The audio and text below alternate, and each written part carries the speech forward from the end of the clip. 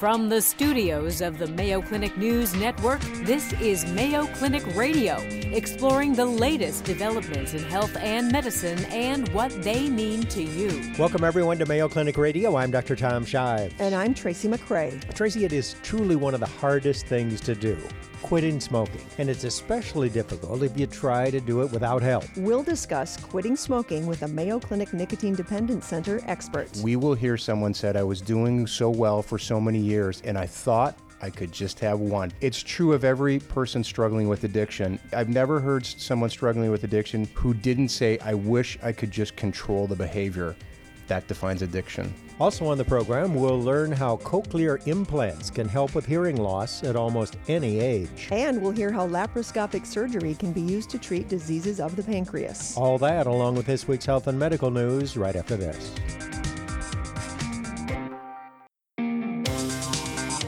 Welcome back to Mayo Clinic Radio. I'm Dr. Tom Shives. And I'm Tracy McCray. Well, conventional wisdom says that it takes 5 to 7 tries before you can actually quit smoking, before you can really give it up. But there's a new study out in the journal BMJ Open that says those estimates may be too low.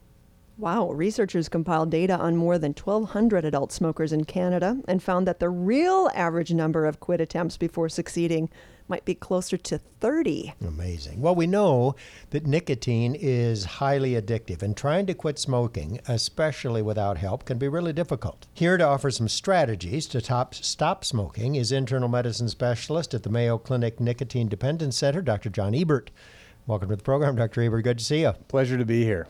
So this drug, this chemical nicotine, is truly addicting, isn't it? It truly is. There's about 1 in 5 people in this country that still smoke. 20%. That's about, just under 20%. But that's down from what? So when you looked at the 1950s, about 50% of the U.S. population was smoking. So what is it that's so great about nicotine? Why is it so addictive? So nicotine releases dopamine in the brain, and dopamine release is very reinforcing. And then there's a lot of social and contextual factors. It helps people cope with stress. People love to smoke. If back in the 50s, 50% of the people were smoking, that's fine. They didn't know any better. But these days, for 1 in 5, is that what you said, 1 in 5? Yeah, 20% of the population. To still be smoking, are they still smoking because they just don't care or because they can't quit? Great question. In fact, if you look at some of the more recent data, what you'll find is that about 50% of the current smokers aren't smoking every day. So the point is that if in the 1950s most of the smokers were smoking every day, we're seeing something different today. And the smokers are unique. So about 50% of the current smokers don't smoke every day. And of the ones that do smoke every day, about 50% of them smoke less than a half a pack. No kidding. Yep. How do you not smoke every day? I mean, I would love to just smoke on Friday nights and have one smoke in the morning. I mean, how do people do that? Many people do. Really? And that's what we're seeing. And so it actually does impact the way that we communicate risk to these patients. And they may say, well, I only have 1 or 2 when I'm having an alcoholic beverage on a Friday night, and then I don't need to smoke the rest of the week. And it also creates problems, at least behaviorally, because it's real intermittently reinforcing. And so it's almost a harder habit to extinguish sometimes. So it doesn't take very long to get addicted to nicotine. I remember when Richard Hurt used to come on the program. I mean, it's a pack of cigarettes or a half a pack or 10 cigarettes or something. It doesn't take very long to get addicted, does it? It does not. And what's interesting is if you took twins and you gave them a cigarette, and they both smoked a cigarette, one may have a very different response. And a lot of the differences in response between individuals are what we believe truly sets them up for a lifelong addiction. Does it make a difference if you try cigarettes when you're a teenager versus if you were to, I'll try when I'm 29 or something? Does that make a difference? Well, it's interesting because if you look at all addiction, not just tobacco, if you can keep someone off an addictive drug until the age of 25, the likelihood they'll be a lifelong user of it is almost 0%. Oh my. 99% of all addiction starts well before the age of 25. And for smoking, it's 99% starts before the age of 21. And and we talk about some of the cases later, a lot of the stories I hear, the smokers that come in, they started smoking when they were 11, 12, 13, 14. Out behind the barn. Yeah, that's how addiction starts. We're not talking about your story here, but since you brought it up, do you think that you could be one of those people that just once a month would have a cigarette with a drink? No, don't You think would so. go back? You'd Yeah, have I to mean, go- it's like an alcoholic or somebody who's previously smoked said, I'll just have one. Yeah, No don't way. think it would work for you. Nuh-uh. I'd be back to a pack a day. And that's No problem. fascinating because that's what I hear. So when I'm sitting where I'm sitting in a specialist clinic treating tobacco addiction, the story will invariably be exactly what you said. We will hear someone said, I was doing so well for so many years, and I thought I could just have one. It's true of every person struggling with addiction. Everybody, I've never heard someone struggling with addiction who didn't say, I wish I could just control the behavior. That defines addiction. Interesting. So there are some people who are still taking up smoking. And who are those people? It seems like I read not so long ago that it was high school girls. Is that still true, or am I wrong? So we certainly see, and once again, all this initiation is happening well before the age of 21 most of the time, but we're seeing a changing demographic. So these may be non-daily smokers, but these are the smokers out there. So we're seeing a lot of non-daily smokers. I just have to ask at the very beginning when we were saying that Canadian study, do you think, is that sound right, that the number of times a person has to try to quit is 30 times? Is that closer to the truth? Isn't it as Mark Twain says, quitting is easy, I've done it 1,000 times, so maybe it's much higher than 30, and actually they gave a range that went well beyond 30, and that makes sense to me. It does. It makes sense to me because when you think about addiction, we treat it like a chronic disease. And chronic disease is characterized by relapse and remission. So they quit and then they go back. They quit and they go back. But I would think that if I was someone who was battling a nicotine addiction, that the average is about 30.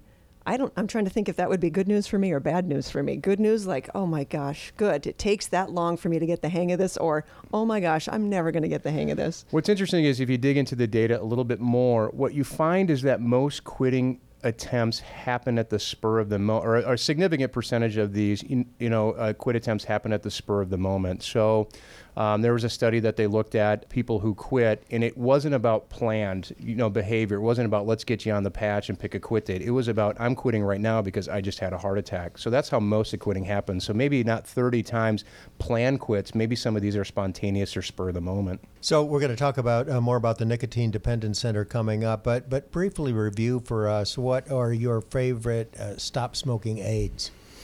So nicotine replacement is a really foundational sort of cornerstone of therapy. So we like to think about nicotine replacement as building a bridge to a tobacco-free lifestyle. So I have a lot of patients who come in and say, and they've been smoking for 34 years, nicotine's the problem. I think we in public health have done a horrible deed by saying nicotine's the demon. And saying, hey, by the way, nicotine's a demon, but I'm going to put you on 4 patches, give you a nasal spray and inhaler. That's a really bad and confusing message. The message is tobacco is what's going to kill you. 2/3 of all tobacco users will die of a tobacco-related illness. And so that's powerful motivation to quit. Nicotine's not the demon. Nicotine is an aid to quitting. And if I, as a practitioner, because I've seen so many patients die from this addiction, if they're on nicotine for the rest of their life, I would consider myself successful because I just want them off the tobacco. So instead of saying nicotine is the demon, you could say nicotine is the answer. It is. It is the answer. And right, which is also a little bit confusing message because well, they are let's just start smoking. it. Yeah, well, let's start it here right now. Nicotine is salvation for many of these patients because it is effective. So we have nicotine. We have bupropion, which is Zyban, generics. So bupropion is an antidepressant that really helps with craving. Then we have varenicline. Varenicline is a new molecule that acts very specifically on the nicotine receptors. And so those are our 3 main foundational drugs. All right, Dr. John Ebert, he's an expert on quitting smoking and an internal medicine specialist at the Mayo Clinic. We need to take a short break, but when we come back, we're going to be talking about the Mayo Nicotine Dependence Center and what programs you have available to help people quit, and we're going to do a myth or matter of fact. Yeah, if I'm a longtime smoker, it's too late to quit because the damage is already done. We're going to find out. You're listening to Mayo Clinic Radio on the Mayo Clinic News Network. Welcome back to Mayo Clinic Radio. I'm Dr. Tom Shives. And I'm Tracy McCrae. We are with Dr. John Ebert. He's an expert on quitting smoking, and he works in the Mayo Nicotine Dependence Center. And we'll start this segment with a myth or matter of fact. All right, Dr. Ebert, if I'm a longtime smoker, it's too late to quit because the damage is already done. Is that a myth or a fact? So that's a myth. It's never too late to quit. And we see, even in patients who've been smoking for 40, 50 years, when they quit smoking, we see 50% risk reduction in cardiovascular events within the first couple of days. Patients who quit smoking go back to the baseline rate of lung cancer within 15 years. So it's never too late to quit. What I will hear from a lot of patients is they say, my cough is getting worse. When they quit. When they quit. Yeah. And so what's happening is when you smoke, you put the cilia in your lungs to sleep, and those move the mucus out. Yeah, they're the little hairs on the lining of the breathing tube. Yeah, that's exactly right. And then you put them to sleep with the cigarettes, and then when you quit, they wake up and start mobilizing that mucus. And so that increased cough as you're starting to clear that, the particulate matter that you inhaled with every cigarette can take several weeks or months to clear. But it does go away. It does go away. All right, so I got to ask you about when we were talking about stop smoking age, the thing that you mentioned was that nicotine is the culprit, but it's also potentially the answer. Mm-hmm. So what about vaping and e-cigarettes? Do they have nicotine in them, don't they? So they do have nicotine, and they are probably 96% safer than conventional cigarettes. Because the tobacco isn't present. Because the tobacco you don't have any burned tobacco products that you're inhaling. The health concern that we have is that there are flavoring agents in there. And some of these flavoring agents have been shown to potentially increase the risk for cancer. We don't have long enough data to prove that they increase cancer, but at least in studies that they do in the lab, it could increase the risk for cancer. So you don't know for sure what's in an e-cigarette. There's no regulation, right? Right. It's currently not regulated. Okay, so first of all, you wouldn't recommend an e-cigarette for someone who never smoked. And second of all, you would not recommend vaping or e-cigarettes as a method to help people quit. So it's a complicated issue. We sometimes confuse the two messages. There's one message of whether or not I as a physician recommend it to my individual patient versus whether or not I recommend that people should have access to it. One's a public health question, the other one's an individual counseling with my patient question. So I may be someone who says I think people should have access to them at a public health level, meaning I don't want to make them illegal, don't take them away, but I would never recommend it to my individual patient, because if I recommended that as treatment to my patient in 15 years, they get lung cancer from the e-cigarette, that might be on me. Not saying it is, because it's hard to figure out whether it was the smoking that caused it or the e-cigarette, but I don't want to create more problems for my patients. All the things that I recommend I know are safe and are FDA regulated. There's no regulation here, so I don't know what's in it truly. All right. Well, we want to talk about the Nicotine Dependence Center and the programs that you have available. Tell us about an interesting patient that you've seen recently and treated. Okay, so one of the most exciting experiences I have is with the residential treatment program that we have. And we actually have these patients come in on a Friday, and they're with us for an entire week. And they leave the next Friday. And so what we see is people that have really been down that road of trying to quit multiple times. They've tried to quit 30 plus. 30 plus, yeah, agreed. And now they're in there. And, I see so many patients there, that I can really see what kind of grip and what kind of hold tobacco really has, having not been, I was a chewer, actually. Mm-hmm. I was not a cigarette smoker, so I never really understood the hold that cigarette smoking had on people until I started doing that program, and then I really began to appreciate it. But what's so gratifying for me is when they get done and, you'll see them months later, they've quit, And they say, you saved my life, and you saved my life. And what's amazing to me, and it's hard for me to communicate this to someone who's still currently smoking, is and Tom may, kind of reflect on this, but nobody ever regrets quitting smoking. They never say, boy, I wish I was still smoking. And so what's gratifying to me is they do have that perception that we've saved their life. They do have that monkey off their back, as I like to say. But also it provides them an opportunity to say, I can live without cigarettes. Because I think when patients are trying to quit, their biggest struggle is, what am I going to do instead? How am I going to cope with my stress? Am I always going to feel this crummy as I do when I'm quitting? And the answer is no, but it takes time to feel better and get back to that baseline. So I think the people that I see in the residential are the people that most affect me deeply and most make me passionate about this field, because you do see such a miraculous transformation. These people have been struggling with addiction for years. Yeah, so what's your success rate in the residential program? So about 6 to 12 months, we're 50%. All right. So that's some of the highest rates you see in the country. There's 2 other programs in the United States that do this type of treatment. Those are very high quit rates. The nice thing about tobacco treatment is that we see a dose-response effect. That is, the more intense the treatment, the better the patients do.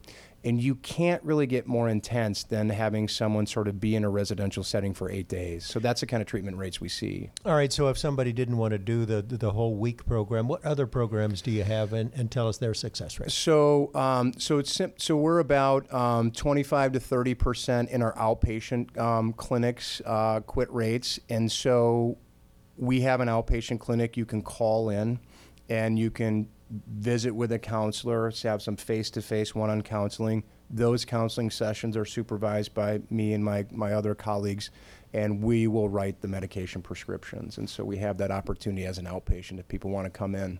And I presume you have people who call you, they try to quit, they haven't been able to, and they come back and they try again? Right. We see a lot of people. We see a lot of people coming back into the residential treatment program. We've seen people 2, 3, 4 times in the residential treatment program. We certainly see that in the outpatient as well. Now, you've got all these modalities to help people smoke, the different kinds of nicotine replacement. How do you choose, or is it kind of up to the patient? You say, here are your options for nicotine replacement. You choose which one you want? What I like to do is I like to talk to the patient and say, what have you tried before? That really helps me direct my therapy, because we certainly have a lot of medications we can choose from, and we use them all in combination. If I could get patients to use every one of them and they feel like they could afford it, I would give them all, because all of them work a little bit differently. I like them in combination. And so what I usually start with the question is, what have you tried before? What have you found that might be effective? And then I get an understanding of how many times they've tried to quit before, and then I might make a decision about whether I combine the patch with the gum, or just the gum alone, or just the patch alone. I would have to imagine if someone is a smoker because they can't handle stress. I mean, that is a huge thing that you have to address on top of dealing with this addiction. So important. I agree. Thank you for mentioning that. So and I talk about the pharmacotherapy a lot, but so important is the behavioral treatment that goes along with that, because it's the behavioral treatment combined with the pharmacotherapy that give us the best outcomes. You know, one of the most interesting things I think I heard you say today was that if you can get someone off tobacco, even if they're on nicotine for the rest of their life, in some form, you feel like you've been a success. Absolutely. I've seen way too many people die from this addiction.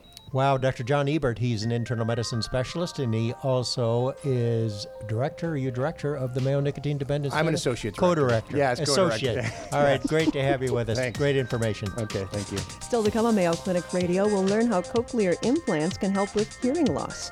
And later on in the program, an update on laparoscopic pancreatic surgery.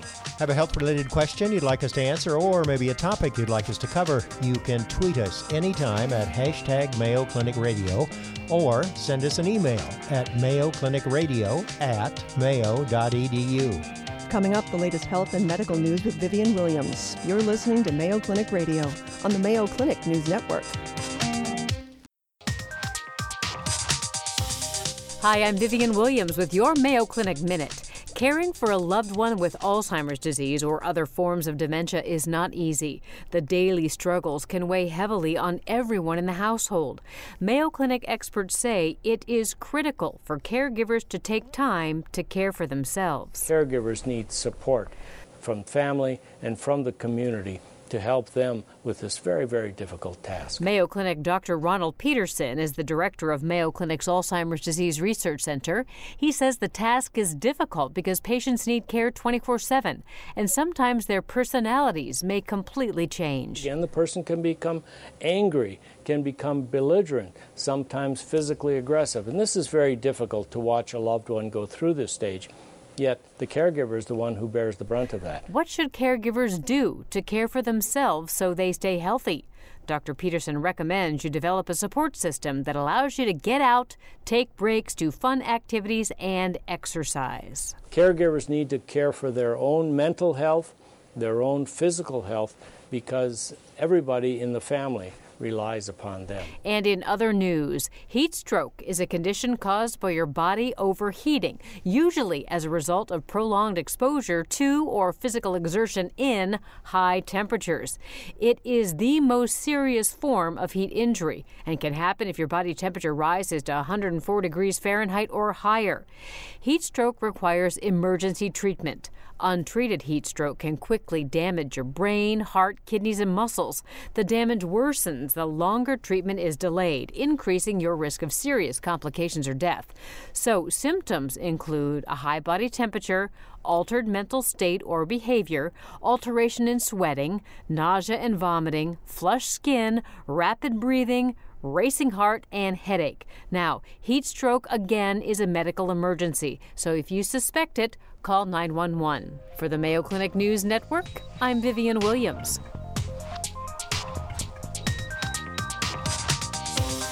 Welcome back to Mayo Clinic Radio. I'm Dr. Tom Shives. And I'm Tracy McCrae. Well, Tracy, as we get older, hearing loss can be a real problem.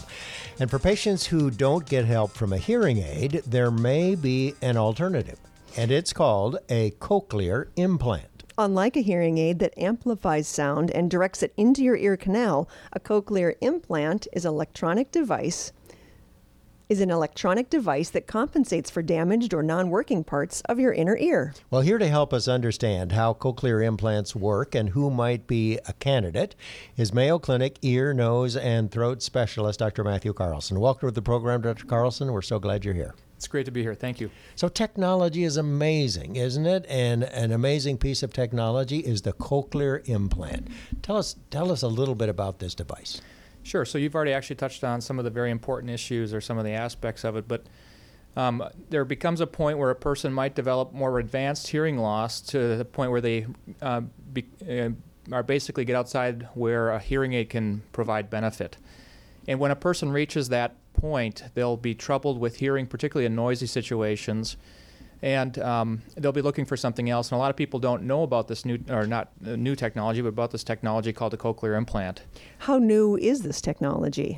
So the cochlear implantation was developed in the 60s and 70s, but it really wasn't until 1985 when it became FDA approved for implantation in adults, and 1990 for children.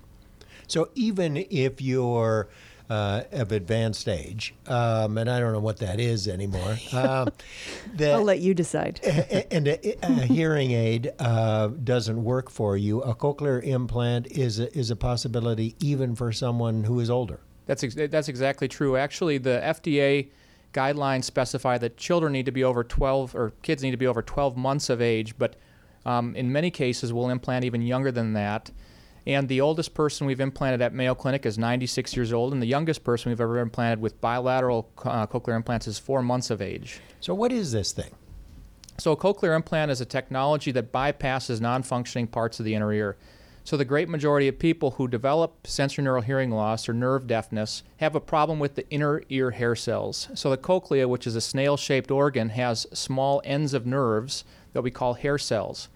And secondary to maybe getting older or being exposed to medications or having a history of loud noise exposure or many other causes, a person can develop hearing loss. And the end result of all these different processes is the loss of these inner ear hair cells. So a cochlear implant is a surgical prosthesis that's surgically implanted, and it involves placing a very, very small wire inside the cochlea.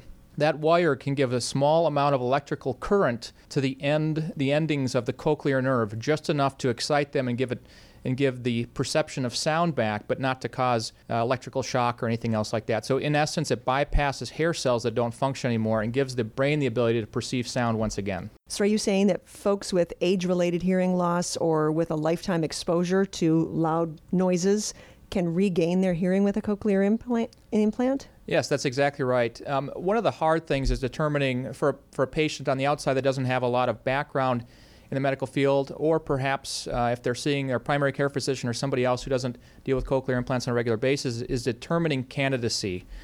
And essentially, a good rule of thumb, although not perfect, but a good rule of thumb is a candidate is someone who's already tried a hearing aid for a period of time, and perhaps they've tried it and upgraded their hearing aid a couple times, but they're just not getting what they need, particularly if there's some background noise. And that's the point in time where a patient should probably start thinking about the possibility of a cochlear implant and bring that to their physician to see if they're a candidate. I would have to imagine, if you said 4 months old, the youngest person to receive a cochlear implant, that must make a big difference in that child's, if they can hear from 4 months to 12 months old, that must make a big difference. It changes a person's life significantly. If the trajectory of a person, if they have hearing loss or they don't, or a person who has complete deafness or they don't at a young age, is really defined significantly by receiving a cochlear implant or not. So if you have severe or advanced sensorineural hearing loss and you don't gain benefit from hearing aids and you don't undergo an implant, you have to have special schooling and special education.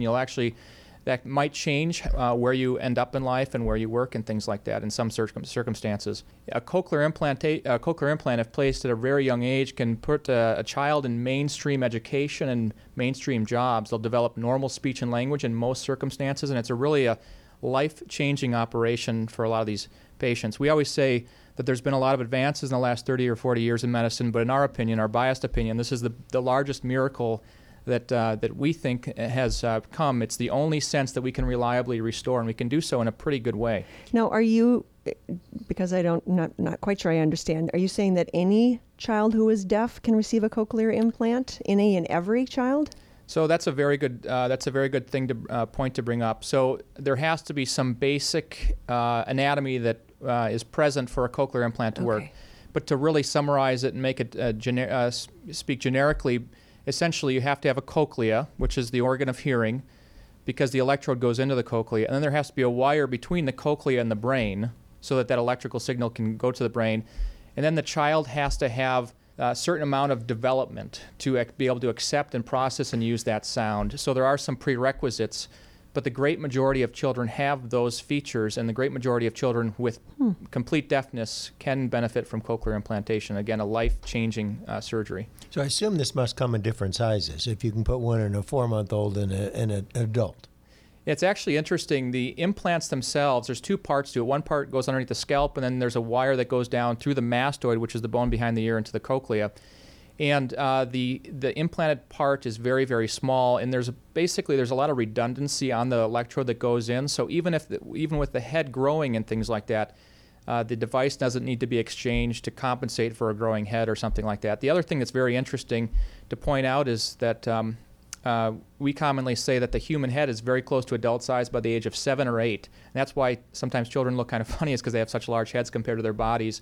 And so while the rest of the body will grow substantially, the skull and the ear is actually not really, really far away from adult size, even at a very young age. So there is an external part to this too, right? It's not completely invisible. You can tell when someone has a cochlear implant. That's exactly right. So there's different ways you can kind of break down the components of a cochlear implant, but broadly speaking, there's an implanted part, and the implanted part is called the receiver stimulator, and that sits underneath the scalp, and then it has a wire that goes into the mastoid bone behind the ear and into the cochlea. That communicates with an external device through a radio frequency signal. So it's not a wire that goes to the skin, and there's no pull or wire it's coming wireless. out. Wireless, Yeah. exactly. And it comes to an external part. The external part and the internal part are coupled together through a magnet. So the RF antenna on the inside and the outside they're lined up by placing a magnet on both sides, and you can actually place the magnet on the external scalp. And then on top of that, besides the RF coil, there's a part that sits on the level of the ear. So it almost looks like an average hearing aid with a small wire going off to a magnet that sticks to the scalp. But I would say that if you walked by an average person with a cochlear implant, you would just probably think they had a hearing aid. What's the future hold for cochlear implants? So I think there's a lot of very interesting directions that cochlear implants will take. One thing is, initially with cochlear implantation, particularly in 1985, everybody had to be completely deaf to receive an implant because we didn't want to hurt people, we only wanted to help people. And we've learned that over time that we can even implant people with greater degrees of residual hearing, and they can still outperform what they would do if they had some hearing. So more and more patients with some degree of hearing are actually being implanted. And as our technologies get better, our surgeries get better, I think we'll keep pushing that envelope to benefit patients. Amazing technology for someone who can't hear very well of virtually any age, cochlear implants. Dr. Matt Carlson, ear, nose, and throat specialist, Mayo Clinic, thanks for being with us. Thank you for having me. We're going to take a short break. When we come back, we'll learn about the latest advances in laparoscopic pancreatic surgery. You're listening to Mayo Clinic Radio on the Mayo Clinic News Network. Welcome back to Mayo Clinic Radio. I'm Dr. Tom Shives. And I'm Tracy McRae. Laparoscopy. That's the procedure that refers to looking inside your body with a scope, a laparoscope. And it's a rigid tube with a light and a camera which can project those images onto a monitor or a computer screen that everybody in the operating room can see. And Pretty now, amazing. Yeah, and now instead of a big incision in your abdomen to take out whatever, the gallbladder, the pancreas, take whatever's your pick, in there and needs to come out. surgeons can do a lot of different surgeries through a scope, a few small incisions instead of a big one. Well, here to talk about laparoscopic surgery and what it can be used for is Mayo Clinic General Surgeon, Dr. Michael Kendrick. Welcome to the program, Dr. Kendrick. Good to have you with us. Thank you. Pleasure to be here. All right, I have a story. So a couple of years ago, one of my best friends from medical school, a kid from Iowa, Harlan, Iowa. You've probably never been to Harlan, Iowa, but not many sure people he's have. wonderful. Yeah, great guy, living down in Arizona, retired. He called and he said, I've had a cough and a cold, and it wouldn't go away. And I went in to see the physician, and they ended up doing a CT scan, and they found a big mass on my pancreas. And of course, everyone was thinking, good night, Irene, he's got cancer of the pancreas. And he said, what do you think I should do? And he said, I want to come up there. And I said, I think you should come up here. And so I talked to Dr. Kendrick, and Dr. Kendrick looked at the imaging, and he had this baseball-sized mass on his pancreas. And we didn't know for sure what it was. And I said, well, do you think we should do a biopsy? And he said, doesn't matter. It's got to come out of there. And so that was 2 years ago, Dr. Kendrick. And my friend Stan, we used to call him the reader because we'd have an anatomy. When we were dissecting the cadaver, someone would read the book, the handbook, and the rest of us would do the dissection. Stan was the reader? We called the reader. Okay. Yep, and the reader is alive and well thanks to Dr. Kendrick, and he took that mass out without opening his abdomen. Dr. Kendrick, it's fabulous, Yeah. and Stan is so grateful, and so am I. So tell us about this, and how'd you learn how to do it, and what can you do through the scope? So first, let me tell you that pancreas cancer alone is the third leading cause of cancer death, and in 2020 it should be the second. So Wow. it's a big, important problem and growing, unfortunately. And management of that has always been surgery. Surgery is the only chance for cure. But importantly, they need other therapy as well. They need chemotherapy, and sometimes they need radiation therapy. So anything we can do surgically that can minimize the effects of the operation and allow them to get their other treatment is really critical. And so that's where laparoscopic surgery came in. As you know, we started that late 80s doing laparoscopic gallbladder removals, and it's advanced to probably the most complex operation in the abdomen, which is what's called a Whipple procedure, the head of the pancreas. The other side of the pancreas is in your friend, and my friend and patient was the other end. But all of those can be done laparoscopic. It's amazing technology. We've got high definition screens. I actually see better than I can open unless I'm wearing cheaters and magnifying glasses and extra lights everywhere. And it's a lot easier on the residents too, because you don't have to hold those retractors. They don't have to hold the retractors, but the key thing is that everybody can see just as good as a surgeon, which has been a great help because there's a team in the operating room, and I think the operation goes a lot smoother where everybody's that engaged. But Dr. Shives said usually when people think pancreas cancer, cancer, pancreatic cancer. Good night, Irene, I think is what you said. And so the fact that someone can survive it, is that attributed to this surgery makes it easier to remove that cancer? It's a great question. So we're trying to study that actually. Mayo Clinic leads the world in the pancreatic resections of the head done laparoscopic, which is kind of the hardest operation. And so we have a lot of data now, and we've shown all the things that we expected with laparoscopic procedures in terms of less wound, less pain, quicker recovery, less blood loss, shorter hospital stay. But what really mattered was the cancer outcomes. And with the data we have now, we at least know that they're more likely to get to chemotherapy at all, and they're more likely to get to chemotherapy earlier. And there is some suggestion that the pattern of recurrence favors laparoscopic approaches. So there may be something there, but we're going to need thousands of patients before we can prove that. But there is suspicion that the laparoscopic approach will help even cancer patients. Is it because it's easier for the patient? You don't have to recover from this traumatic surgery in addition to fighting cancer? Yeah, it is. And we're actually, there's a lot of scientific things undergoing about evaluating the body's stress to the operation. We know a huge incision across the abdomen and removing pancreas and a little intestine and things is very stressful to the body. And if we can do that with a smaller incision, at least the data we have so far suggests that the body doesn't see as much stress. And so that's why they probably recover earlier, and that may have some favorable outcomes for the pancreas. But the interesting thing is there's a lot of other lesions and things that happen in the pancreas that are benign that could become cancer. And so we're making a lot of progress with that in terms of operating minimally invasive on people that don't have cancer yet, but may. And so they get through that much easier, and that's more beneficial for them to get back to their life and their job and things they need to do. So can you use the scope to do a biopsy? We can, but now, and we did in the past, surgical biopsies were not uncommon, but now we do endoscopy where they put a scope down the mouth into the stomach, and on the end of that they've got an ultrasound probe, and the endoscopist now can get the biopsies when we need them.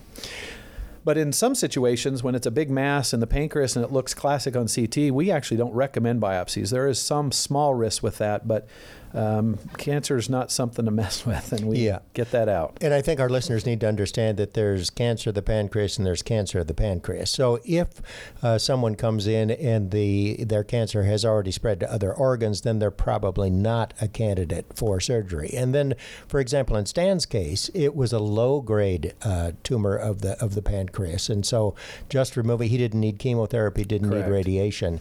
The other thing I don't quite know is how. So the incision that you make is maybe 1.5 inches long, was the longest one. How did you get a baseball-sized tumor out through that little hole? Yeah, well, I'm not allowed to tell you that. No, I'm just kidding. So actually, when we get done resecting the specimen on the inside, then we put it in a little bag. And believe it or not, the tissues are fairly soft, and they'll come out a smaller hole than you would think. Kind of like childbirth. Yeah. Fabulous. So you can take out the gallbladder, you can take out tumors of the pancreas, you can take out the whole pancreas, right? Take out the whole pancreas. We can do stomach, liver, intestines. Yeah, most patients are candidate for minimally invasive approaches, but some aren't. It just kind of depends on what operations they've had before and the extent of their tumor. But like you said, there are some benign tumors that have really straightforward to take out and don't need other treatment, and then there's other conditions where it's a little bit bigger deal, where surgery is not helpful. And how many of these have you done? We've done over 400 of the Whipple procedure, and then that's the other the big one. That's the big one, and then the other side, 500 or so. Yeah. And Amazing. again, what is the contrast in the recovery time? Or regular surgery is? Yeah, usually when we've looked, they're in the hospital 2 days less, so usually 4 or 5 days versus 6, 7, sometimes even 8 with the bigger incision. But the bigger things are their quality of life. I mean, they come back in a month and they look like they maybe had their gallbladder out. They don't look like they've had such a the magnitude of operation that we do, and that we think is because of the body just not feeling the stress. So blood loss is less, the wound infection rates are less, the pain is less. They use less narcotics. It's pretty amazing. Yeah, Dr. Michael Kendrick, general surgeon and laparoscopist, and thanks so much for taking care of my friend, the reader. Thank you. That's our program for this week. For more information about topics discussed today, visit us on the web at Mayo Clinic News Network, where you can access a podcast of today's show, previously aired programs, and the latest news from Mayo Clinic. Have a question about health and medicine for one of our Mayo Clinic experts? Tweet us anytime at hashtag Mayo Clinic Radio or send us an email at mayoclinicradio@mayo.edu. We will be answering your questions in upcoming programs. You've been listening to Mayo Clinic Radio on the Mayo Clinic News Network. Our writer and social media editor for the program is Jennifer O'Hara. For Mayo Clinic Radio, I'm Dr. Tom Shives. And I'm Tracy McCray. Thanks for joining us. Any medical information conveyed during this program is not intended as a substitute for personal medical advice, and you should not take any action before consulting a healthcare professional. For more information, please go to our website, radio.mayoclinic.org. Please join us each week on this station for more of the medical information you want from Mayo Clinic specialists who know.